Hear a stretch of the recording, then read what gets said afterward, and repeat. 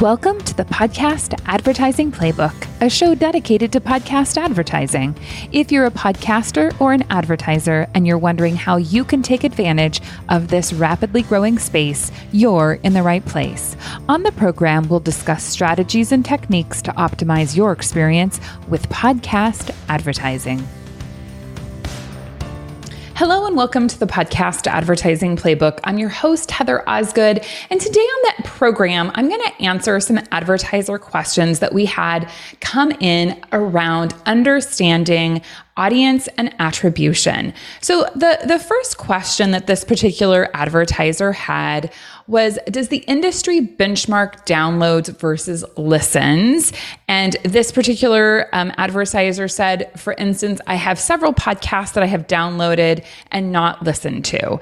So that is such a good question because the answer is it depends, but not really. So when we're looking at ads, of course, there are two different types of ads that the majority of advertisers and podcasters are using at this moment. So we've got those embedded, baked in ads that are happening. And those are going to be ads that are in one specific episode that are just in that one episode. And when you listen to that episode, you're going to hear that ad, but you're not going to hear that ad if you listen to other episodes. Now, of course, that baked in embedded ad stays in for as long as the podcaster allows it to, right? So unless the podcaster goes back and edits that file and removes it, it's going to be in the episode. Whereas that dynamically inserted ad is going to be inserted across the entire catalog of episodes. And so very different for sure. I will say that when we are looking at download numbers, a download does not represent a listener because, as this particular advertiser mentioned, you can have certainly episodes that you are downloading and not listening to. That happens all the time. Now, obviously, that's not what we want to happen, right? We would love everyone who downloads an episode to actually listen to it, but not everyone does.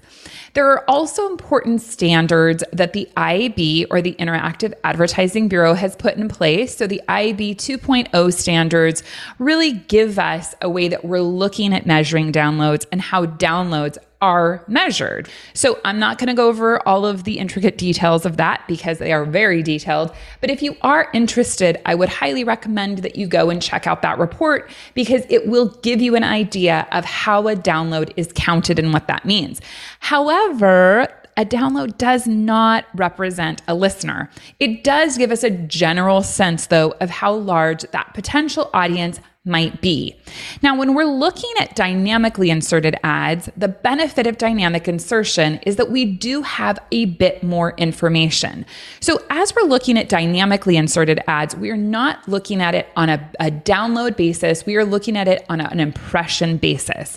Now, every hosting company is slightly different, and there are a range of hosting companies that allow for dynamic insertion.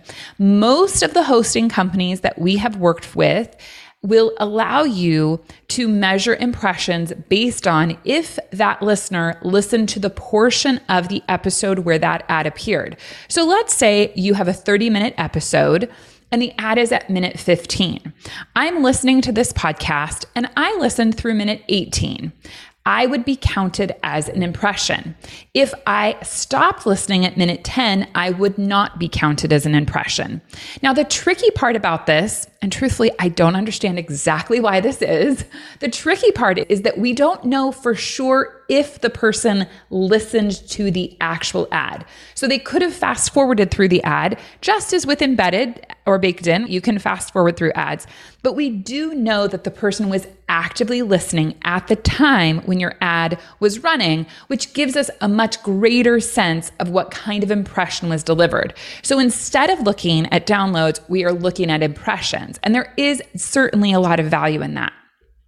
We cannot necessarily, though, get down to the root of who is actually listening to a podcast. So that can be a little bit tricky, but we really then need to turn to looking at what the goals of the campaign are and also what kind of measurement tactics we're going to put in place, because we always have to keep in mind that while digital media provides us with a slew of different data points, we have all been running ads as companies for years and years in TV, radio, and print that did not provide us with really any actual data. It was all circumstantial. So I think that it doesn't mean that just because we can't say that this many people are listening, that the ads aren't effective or that they don't work. It just means that the transparency level isn't quite there yet. The next question that this advertiser had was, is pricing based on downloads or listeners? And of course, the answer to that is fairly easily answered by the question that I just answered, which was because we don't know exactly who is listening.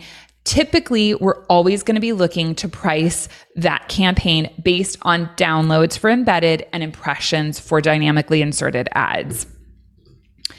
The next question that came through is, do you have average CPMs for the downloads per episode? And yes, definitely CPM pricing should be considered in any sort of campaign.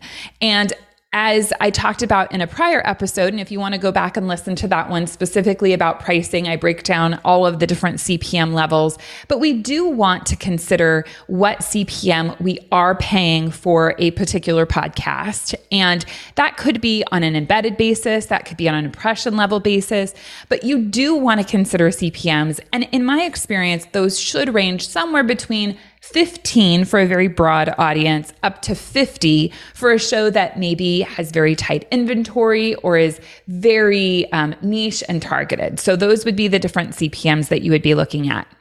Now, the last question that was asked was, is there a difference between Podsights and Chartable?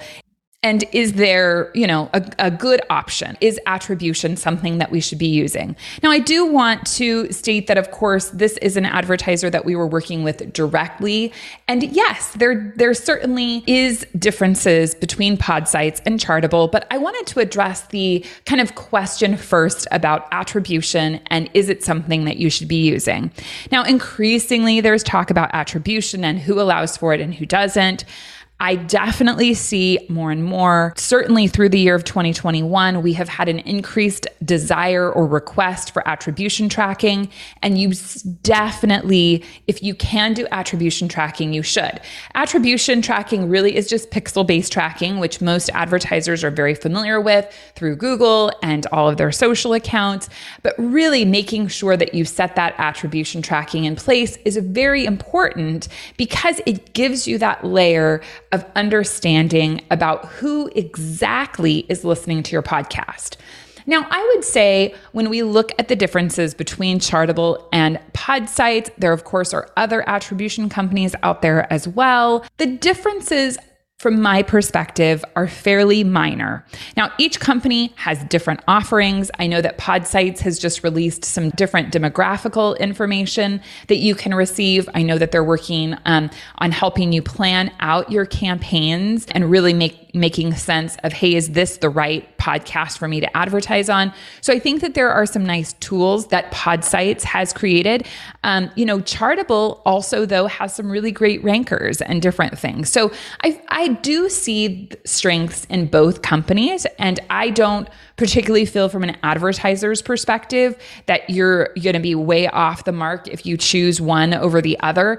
Ultimately, I think that it's about attribution and making sure that you're including that in your campaign when it's necessary. So when you work through True Native Media, that's something that we help our advertisers set up and encourage them to set up because it really does help bolster your campaign. Now, if you're working with another company, make sure that you're asking them about attribution tracking because it can make a huge difference in what it is that you're creating.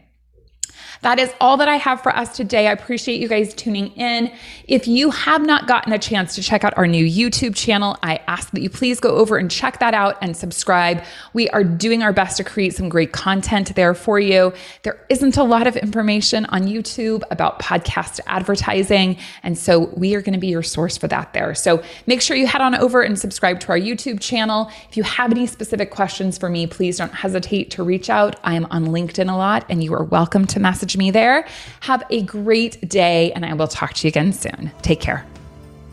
If you want to learn more about how to be a market leader in podcast advertising, reach out to us at TrueNativeMedia.com.